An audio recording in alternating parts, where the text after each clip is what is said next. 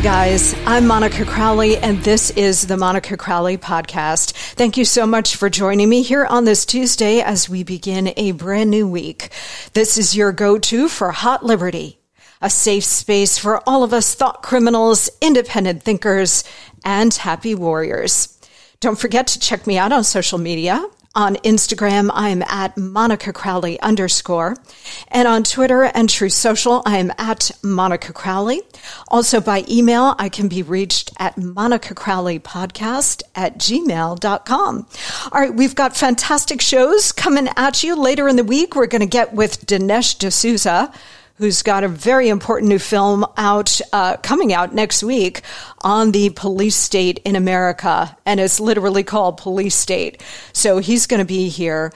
As we have long talked about, the weaponization of our own government against us is the most dangerous threat we face. And we face a lot of immediate dangers here, including the threat of increased terrorism. We've got Iran marching toward a nuclear bomb. We've got China all over this country and increasingly aggressive all around the world, wanting world domination. We've got the Russians in Ukraine. I mean, we face a lot of threats. But the fact that our own government has turned against us, that is the greatest of them all, because it is our fellow Americans. It's not an external person wanting to blow us up. We have plenty of those, but our fellow Americans who want to imprison and destroy us. That takes a threat to a whole other level. So Dinesh D'Souza is going to be here on Thursday. Next week, we're also going to speak with Senator Rand Paul. He's going to join us. We've got Senator Ted Cruz lined up, Alveda King, Bill O'Reilly is going to be here, Natasha Owens, and our good friend Kelsey Grammer with the reboot of Frasier, which is streaming now. So he's going to join us to tell us what that reboot experience was all about. Frasier, literally the best written, funniest sitcom in television history. Come at me. You want to fight me on that? Come at me. monicacrowleypodcast@gmail.com. All right, later today, we're going to talk about what is going down in Congress with an extraordinary member of Congress, Victoria Spartz of Indiana. She is the first Ukrainian-American member of Congress, born in Ukraine when it was part of the Soviet Union, grew up under the jackboot of the KGB. So she has some things to say about the speakership drama as well as the funding battles. They literally have 1 month from today to figure that out again. And also the weaponization of government. She brings a very unique perspective on that. So you are definitely going to want to hear that. Sit tight. But first, the Monica Memo. Chaos in every direction. This is what happens when you have an American president who is inherently weak. The American president is the symbol of the country. And it started with George Washington, the father of our country. The father of our country, it is a paternal role. It is not a maternal role. Remember, Hillary used to say, I want to be the mother of America. We don't need a mother. We need a strong father with a strong hand. And we had it under President Trump, of course. All of the great presidents are strong paternal figures for the country, from George Washington all the way through Donald Trump, Ronald Reagan, Richard Nixon.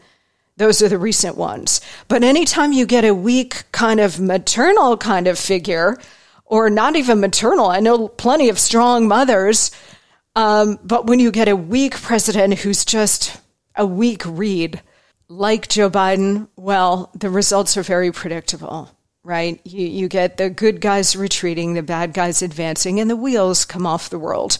And we're seeing that now. So we've got chaos in every direction. Before we get to southern border here, because there's some breaking news about that, there is the speakership race. We are going to talk to Congresswoman Spartz about how all of this is unfolded. I am talking to you in the morning on Tuesday, October 17th. By the time you hear this show later today, we may have a speaker. It may be Jim Jordan. But as I talked to you this morning, Jordan does not have the vote. So we will keep a close eye on this and watch it. He did win over a number of holdouts, including Mike Rogers, Ann Wagner, and a couple of other rhinos who were throwing up all kinds of stumbling blocks and said that they were not going to vote for him. Well, politics is about trading horses, right? So I'm sure they got something. They got some promise out of Jordan. That's the way it works. And of course, we could call it corrupt and, it is, but this is the way politics works. It's horse trading. So I'm sure they got something, some committee assignment or whatever to assure Jordan of their votes. But he is still, as of this moment, falling short. They'll probably have to go to multiple votes like they did last time with McCarthy. And we will see how it unfolds. Hopefully we'll have an answer by Thursday's show here, but we'll keep a close eye on that. The chaos is actually important, and I just want to give all of us a shout out for making this happen. My choice is Jim Jordan. I think he's going to be an extraordinary speaker, and he is where the Republican base is. We really need a speaker who is where the base is. The base is America first. We need a speaker who gets that, who understands that, appreciates that, and will not sell us out. McCarthy was selling us out. McCarthy was just a horse trader. McCarthy was about raising money, building up the majority, which is all to the good. But then the next logical question is, to what end? What is the point of building up your Republican majority? Is it power for power's sake, or is it power for what you can do with it?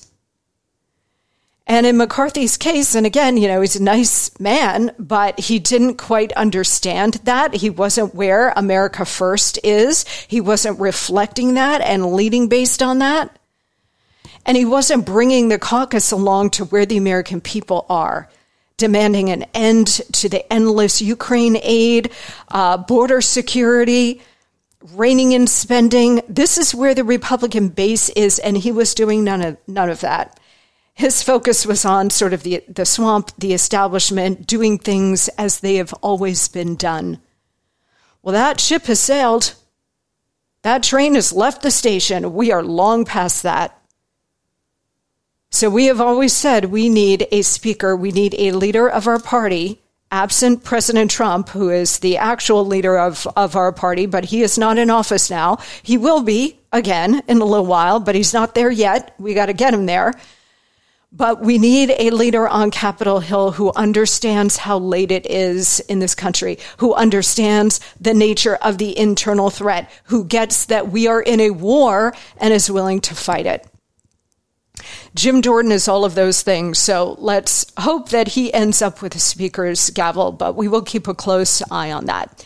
Now, turning to the real chaos here, the chaos that actually matters to all of us, the chaos at the border.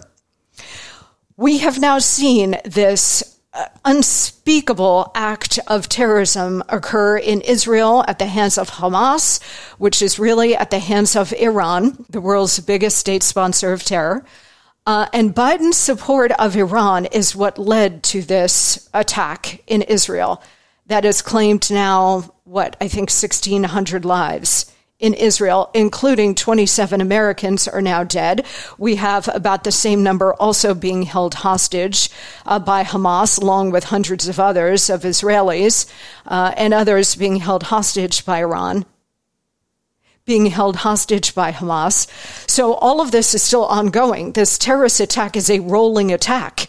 It is still ongoing. And the Israelis are now fighting back. It looks like ground invasion could begin.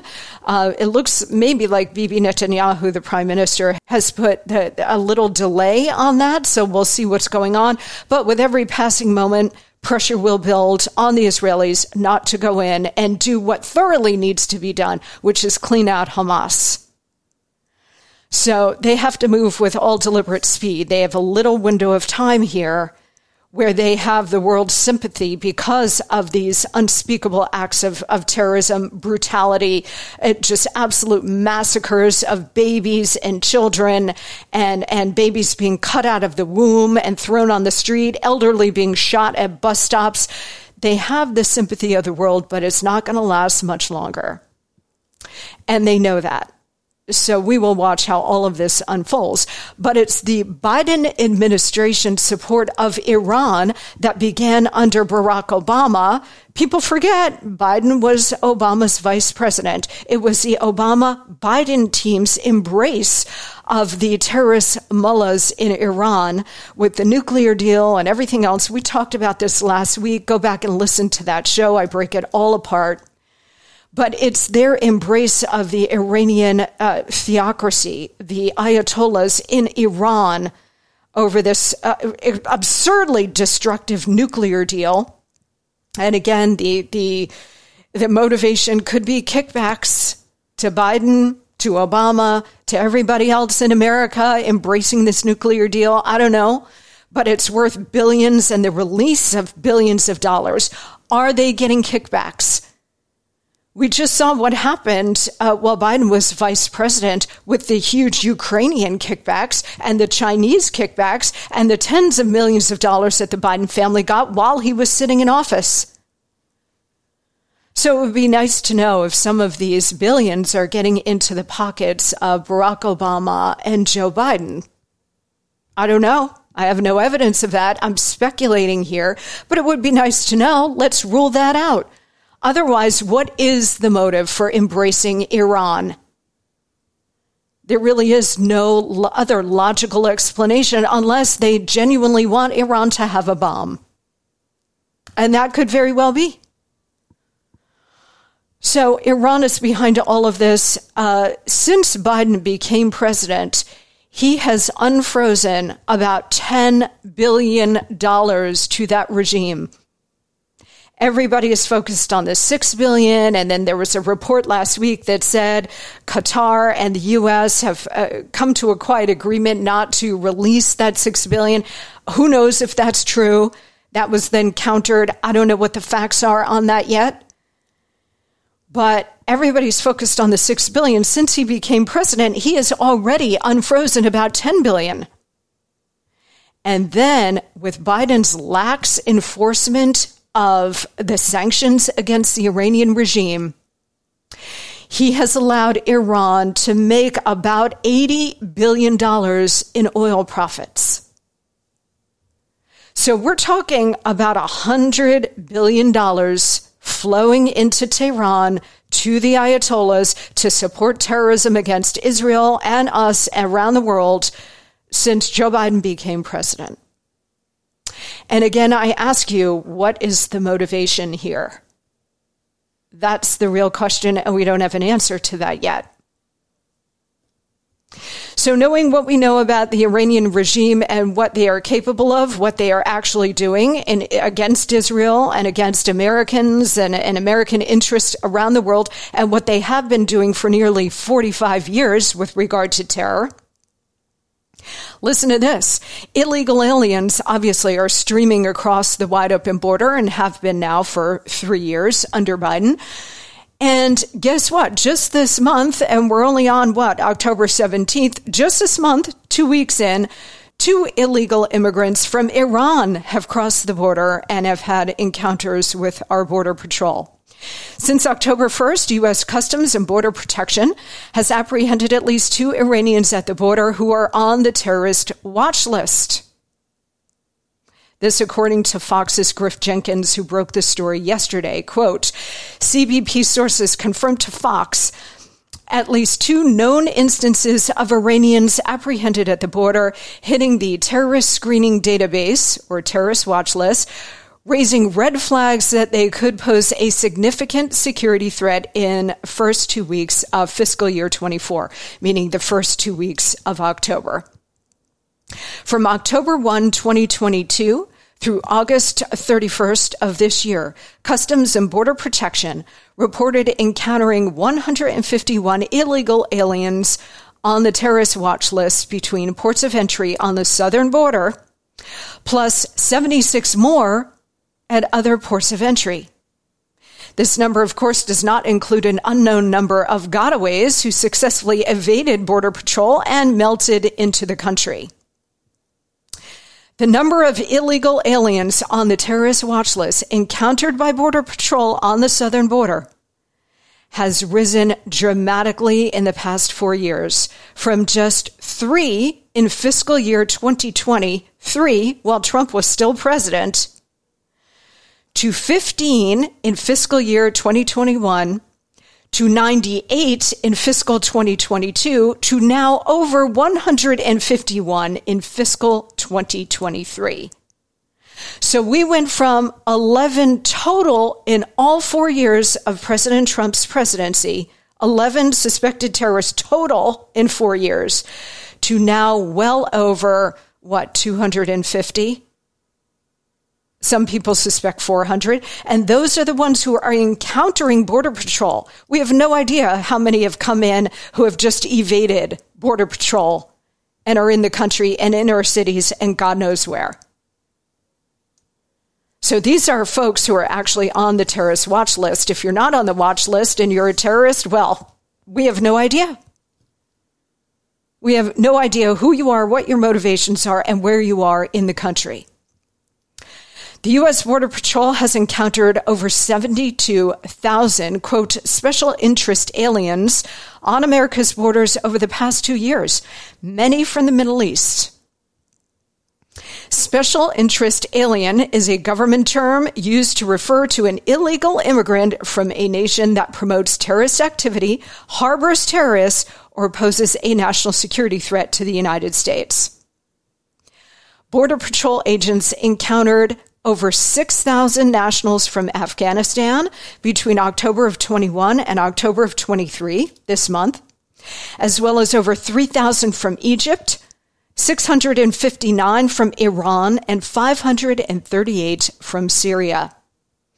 Fox's Bill Malugin, who has been fantastic on the border, reports that in those 2 years, Border Patrol agents also encountered 139 illegals from Yemen, 123 from Iraq, 164 from Lebanon, over 1,600 from Pakistan, over 15,000 from Mauritania, over 13,000 from Uzbekistan, and well over 30,000 from Turkey.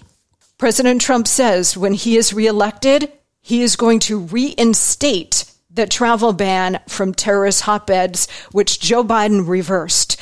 This is Trump yesterday on this subject. Listen. I will immediately reinstate and expand the wildly successful Trump travel ban on entry from terror-plagued countries, territories, and places. They ended it. And it just kept us safe. We wouldn't let people come in from certain countries where there's tremendous terror. Makes sense, right? He also included a vow to suspend all refugee resettlement efforts by the State Department and to implement ideological screening for all immigrants. He further vowed to deport aliens with jihadist sympathies as well and revoke student visas of, people who are radically anti-American and anti-Semitic. This is a very, very critical policy statement from this president because you know what? All of the other issues that we talk about do not matter if we are all dead. I don't care what you think of Donald Trump. This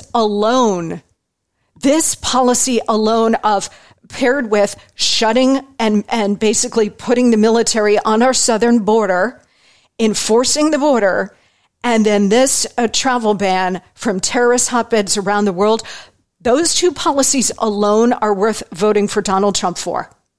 Set aside a booming economy, set aside law and order, crime, all of the stuff that he is so strong on and has a real track record on and will do again in the next 4 years. Set aside all of that. Just vote on enforcing the border, national security, and the travel ban. Because you know what? All the other stuff you care about does not matter one iota if we are all dead. All right, when we come back, we're going to talk with Congresswoman Victoria Spartz of Indiana about the speaker's race, about the weaponization of government, and so much more. Sit tight.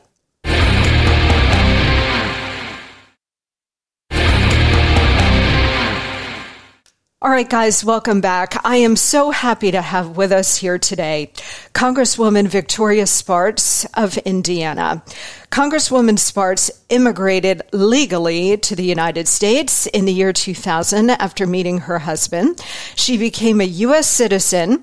She worked her way up from being a bank teller to a CPA to a finance executive, successful business owner, and Indiana state senator. She wanted to give back to this country that had been so good to her. Congresswoman Spartz worked in the Big Four public accounting firms for the Fortune 500 companies. She also taught as an adjunct faculty member at Indiana University's Kelley School of Business, and if that weren't enough, served as the CFO at the Indiana Attorney General's office. She now serves in Congress the people of Indiana, and she is truly the American dream. I am honored to call her a friend, and she joins us now. Congresswoman, such a pleasure to have you here. Well, thank you for having me. Well, it's always a joy to talk to you because you bring such a unique perspective, having been born in Ukraine. And I do want to talk to you about that. But I do want to start with all of this drama over the speakership. We are speaking this morning, Tuesday morning, October 17th. There will be a vote called on the floor. So by the time people hear this show, we may have a speaker or we may not have a speaker. But can you walk us through this process and what it's been like for you as a sitting member of Congress in the Republican conference as we have struggled to find someone to not just lead the conference, but lead the House? Well, I think it is a very important decision. And I'll be honest with you, it's good that we have these deliberations. It's good that we hold our leaders accountable. We had, Queen Pelosi, governing with an iron fist. And when Kevin decided to be a speaker, I was a person who actually objected for him to try to intimidate conservatives into voting for him. I said, Republicans are not sheep. We are not going to be run by tyranny. And we're going to restore some accountability, including a motion to vacate, which will hold our leaders accountable. Because if our party doesn't deliver, the other party is too far gone. And we have to deliver and win against them. So we need to govern, not to do politicking and fundraising. We need to deliver policies. And Kevin didn't listen until I started voting present. Then he did listen. And, we had to go through a lot of drama. But unfortunately, when you try to force people to vote under public pressure, at some point you will have a real hard time governing. And that's what's big reason why he got vacated, including some other policy failures he had. Now we have another deliberation. And when Steve didn't have the vote, I personally went to Steve and I said, Steve, don't try to force people to vote for you under pressure on the floor. If you don't have the vote, you need to step down, which he did. And I actually appreciate it. That's what statesmen like to do.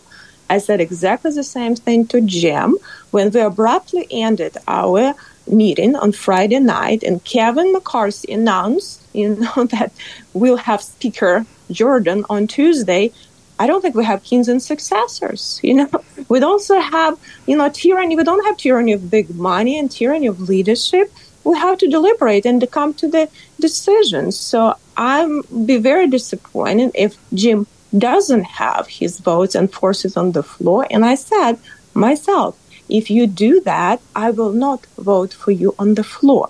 One advantage I have been letter S. That helps me a little bit. I never appreciated having been at the end of the alphabet. Spartz, yes, that's right. That gives you a bit of an advantage. What do you say, Congresswoman, to people who say, look, Nancy Pelosi did rule with an iron fist and she kept the Democratic caucus completely in line, but that is actually a strength for the left. That's a strength for the Democrats because they walk in lockstep, because nobody wanders off the reservation. They can actually proceed with all deliberate speed and they can get their agenda done. Whereas our side, I agree with you. I think we should have these healthy debates. I think that's more healthy for our republic and the way things should be done. But when the other side is walking in lockstep and our side is all over the place and can't really get its act together, does that not put us at a disadvantage? No, I don't think it does, because if we are going to be also governed by tyranny of big money as the other side, which very radical big money, then we're going to fail our republic. And we are failing our people right now because big money have so much influence in Washington, D.C. And if we are going to have a speaker that is also going to be, compliant with the wishes, not the people, but with big money machine here, we're not going to deliver anything good, for the people. So I think we have to be able to challenge our speaker and say, let's, go beyond politics, not worrying about next election. I think good policy, actually good politics, and actually do something. But it's very difficult because this place hasn't been governed for very, very long time. And money machine has so much control right now that it's very difficult to stand up. So we do need to have a person who's able to do it. And unfortunately, Kevin was not really the guy. I'll be honest with you. So we'll see if Jim has a chance to do it. But, most of the time, if you not listen to your members, and you will not be governing for the good of this country. Well, that's exactly right. And whoever is the speaker has to listen to the Republican-based voters. The Republican-based voters, and you know this very well because you represent them so well, and you have your ear to the ground. You know what the grassroots believes. You know what they think. They are America first. And they are absolutely appalled by a lot of the policy that a lot of Republicans voted for and supported and that Kevin McCarthy shepherded through, including billions of dollars more in Ukraine aid, right? So we should be having these debates, but you also need to know where your base voters are. And if you're not representing them, if you're not reflecting their views, if you're not even listening to them, then what kind of real leader are you? Well, listen, and I think that is a challenge. Like, if I look at the state of Indiana, actually, I'm the only person, at the federal level that doing town halls with my constituency, because I want to hear from people and not be afraid to tell people the truth and have that discussion. I came from grassroots of Republican politics. I was elected by the people. My party, was afraid of me more than of Democrats because, I'm an independent thinker and I'm not going to just, tell what they tell me to do. I will do whatever the right thing is to do. And not very many, party doesn't like people like me. So I do appreciate, that where I've gotten and why I've gotten. And I appreciate common sense, good Americans that work extremely hard. And the government abandoned that. Unfortunately, it's very bad. And we have to make sure that my party is better. And if I'm not willing, it's much harder. It's much easier to complain about the other side, and blame them for everything. Much harder to hold your own party accountable. And that is really shows you as a person. If you're able to challenge your own party, if you're not able to do it and just try to, gain, power and gain positions, then you're not worthy to represent the people. Absolutely right. And I love your passion. There's a saying, nobody has passion like the passion of the converted. And although, the saying applies to religion when people find a different faith and then they have all of this energy and passion for it, you came from deep oppression. You came from communist country. You are the first Ukrainian American member of Congress born in Ukraine as part of the Soviet Union. You were under the jackboot of the KGB. So you have a very unique perspective on the dangerous abuses of power that are being inflicted on the American people today. And I want to ask you about that because a couple of weeks ago, you had the Attorney General Merrick Garland in front of you in Congress, and your questioning of him, as well as your statements to him, went viral, and rightfully so, because you were so passionate about describing the similarities of what you saw under the KGB, under the jackboot of communist oppression, where people had no rights, and the knock at the door, and all of the abuses that you grew up with, you're seeing here in the United States. So you did not leave that to come to America to also experience it here. And Merrick Garland sat there and he took it from you, but of course he had no answers because he's leading the charge along with his boss, President Biden. So what is your sense of where we are in America today, Victoria? I mean, the weaponization of our most fearsome government agencies is really the most dangerous threat we face, is it not? For sure. If Americans accept the tyranny of its government, our republic fails. And I think we need to, really, on a bipartisan basis, that shouldn't be a partisan issue. We really need to stand up against tyranny. A lot of Americans died for us to have free republic. We're not perfect by any means, but anything else around the world, it is total tyranny and disaster. And if we fail, there is no hope for anyone else. And I think this republic is, it's an experiment that lasted for a while now, but we need to remember that, Greece failed, Roman Republic failed, when people stop paying attention what government is doing. And what's happening here, sometimes, it sadly reminds me like, Rome is burning. What's happening here, how big money, tyranny of big money, tyranny of government. Government is used against people to suppress your opinion. Listen, most of the time I don't disagree with my husband, but no one has a right, if you don't harm people, to tell you how you should think. People should have the right to oppose and peacefully protest the government. They shouldn't be called terrorists if they go and come to school board meetings and say, we don't believe our children are taught properly. And it's true. Schools became political machine and kids are stressed out. And it's really sad. It's a national security issue, what's happening in our schools. But everyone is getting intimidated.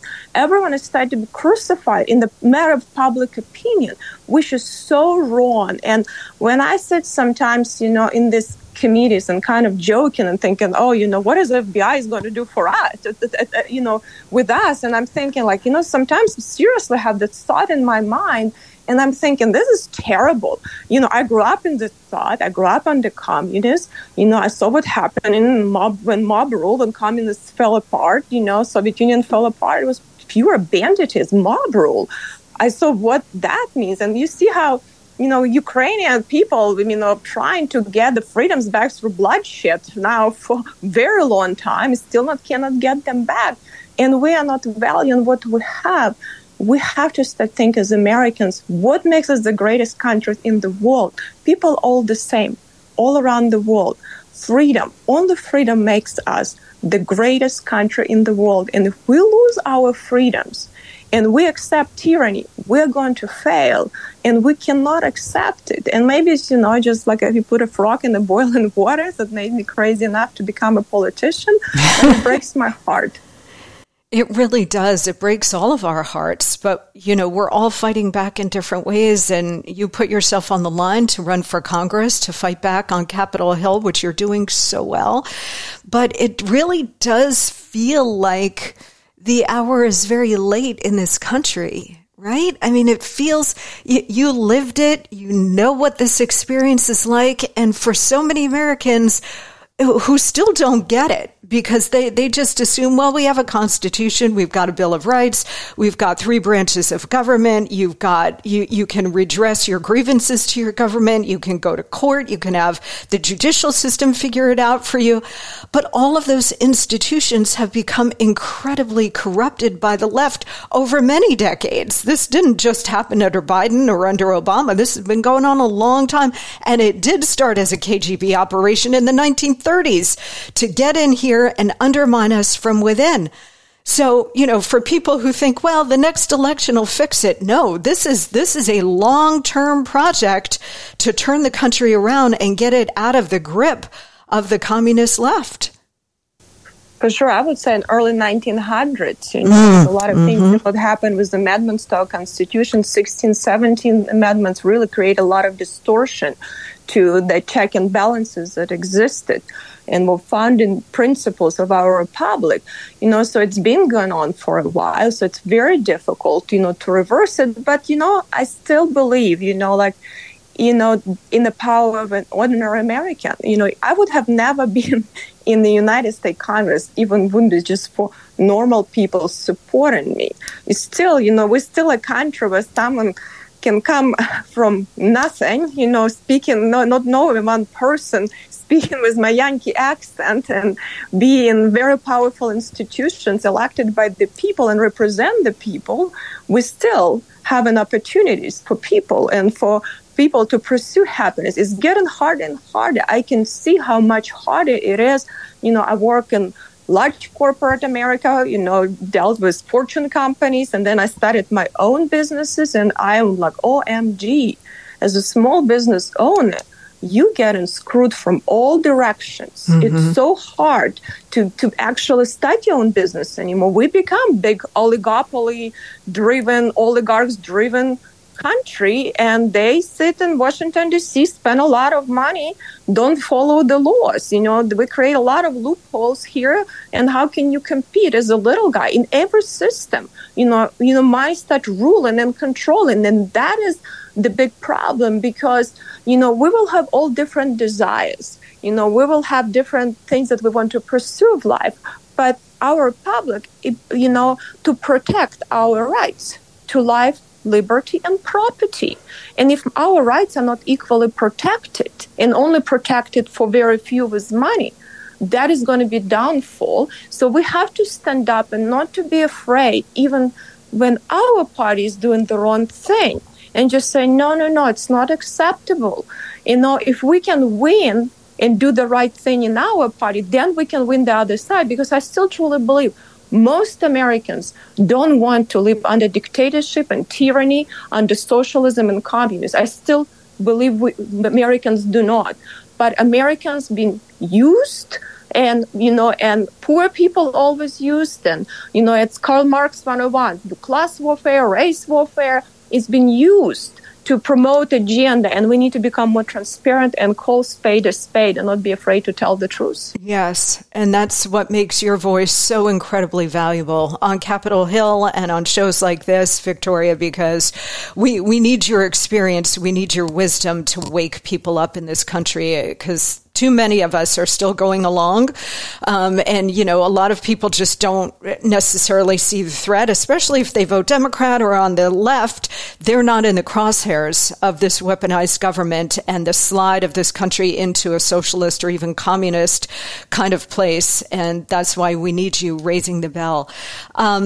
Before we let you go, you guys in Congress, you have a busy few weeks in front of you. You have until November 17th. So really just 1 month from today to settle on spending bills, or we're going to get another continuing resolution to keep the government funded, or we're going to get a government shutdown. How do you think the next couple of weeks are going to unfold? Well, I think we need to, the most important job of Congress, and really that's why we have a power of a purse, is actually oversee spending. If we're not doing our job, we can send as many letters as we want to FBI and DOJ. They don't care about our letters. They come here all prepared not to answer questions for 5 minutes. They know it very well. Unless we start taking money from these agencies and hold them accountable, explain what are they doing with our money, we're worthless here. And majority of our spending is not authorized by Congress, but we continue giving this money.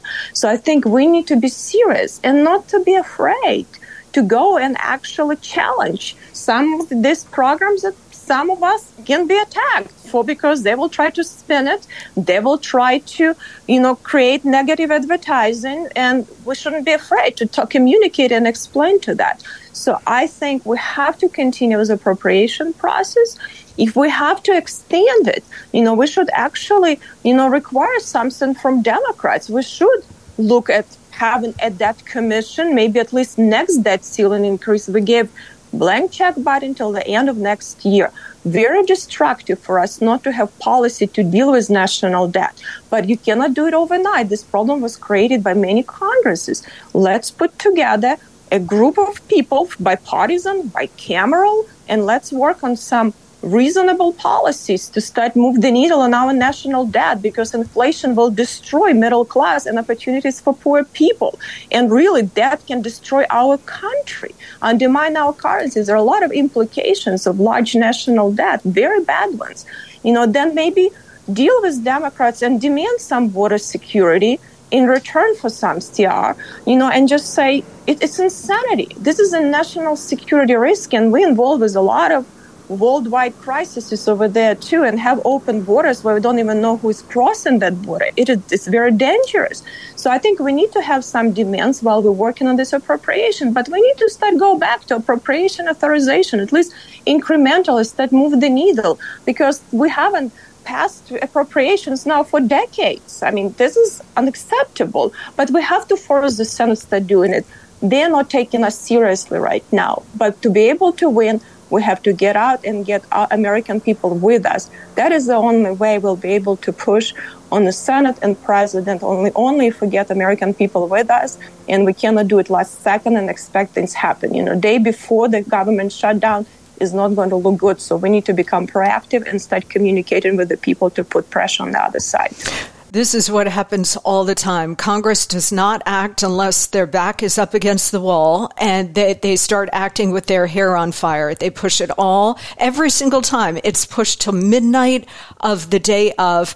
It is extremely frustrating for someone like me, a voter like me, Victoria, who has things planned out weeks in advance. When I see Congress not moving, not planning, not having months and months to do this kind of stuff, and then doesn't do it until they're in a panic at midnight on the deadline day, it is extremely frustrating. Your point about the national debt, it is a national security issue at this point and has been for a long time. We have to get our spending under control, but Congress has no incentive to do that. But someday soon, the laws of economics are going to force Congress to do it, and it's not going to be pretty. Unfortunately, we've been governing by crisis, not by leadership for a very long time. And a lot of crises are coming, and they're going to hurt people who rely on some of this program the most. It's going to hurt Americans. It's really going to be hurt significantly. And unfortunately, we have too many people here, one in power, one to have positions, but not think what are the implications for the real people, because a lot of them haven't lived around real people for a very long time. They live in Washington, D.C. They hear people in Washington, D.C. It's young kids, college graduates who are looking for a better job, and this job is a stepstone, so they're generally clueless, or people who've been there forever. All people that have their own agenda. So they're not even getting out. So they don't understand what the real life is. And a lot of people come here. Even some people that we might think they're great presenters on TV, on Fox News. We're not fighting China on Fox News, okay? We have to go in the trenches. These people never been in the trenches. They could do a great deal of talk and do messaging bill, but never deliver anything. So no one is held accountable for results here, including Republicans. And the other side has a very radical agenda. But we are not fighting. So they're advancing the agenda, and we're doing presentations, writing books, giving speeches, and doing messaging bill. No one cares about that. So I think we need to force Republicans to govern, and we need to have some leadership and force leaders to be accountable to the people. And I think that is important, that we do have this fight, that our speaker, whoever is going to be next speaker, knows that he or she are not there forever. And they can be taken down if they don't deliver. It's important to have that. That rule existed in Congress for over 100 years for a reason, because we do not want to have queens and kings. Well, that's exactly right. Final question for you before we let you go. What do you make of the move for additional funding for Ukraine? We've already sent about, $120 billion in aid and military aid and so on over to Ukraine. As you well know, that government is extremely corrupt. They are still fighting the Russians, but there's a movement on both sides of the aisle to increase the amount of aid that we are sending over there. Where do you stand on that? And where do you stand on the war? Where do you think that is? Well, listen, I was the only person last summer that demanded oversight, and I was actually criticized by all of the sides and dragged through mud how Congresswoman can ask for oversight of the money. I'm like, seriously? I couldn't believe that, but, I'm okay. Even if sometimes I have to stand alone, I will do that. I think it's a very serious war. It's a very important war. But it's also important for us to have accountability and strategy, know where the money goes, because unfortunately from over 100 million that were, supposedly going to Ukraine, a lot of them don't go directly to Ukraine. They don't even know what goes to Ukraine, other causes. It became like a slush fund for the administration. And I think they need to tell Congress what's going on, why we're sending, not weapons, but other things, and where we're sending them, because ultimately when you deal with aggressors like Putin, they only understand power. Mm-hmm. That's why he didn't move when Trump was in charge, because he understood that Trump is not just going to be sending blankets. He was the first one who actually sent Ukraine weapons. That was deterrence. We didn't do deterrences. We failed in Afghanistan. It was a very failed withdrawal. We abandoned our allies. So I think it's a very serious war. It also has a lot of implication because, Ukraine used to be the third largest nuclear country. We rightly so forced Ukraine to give up their nuclear weapons, in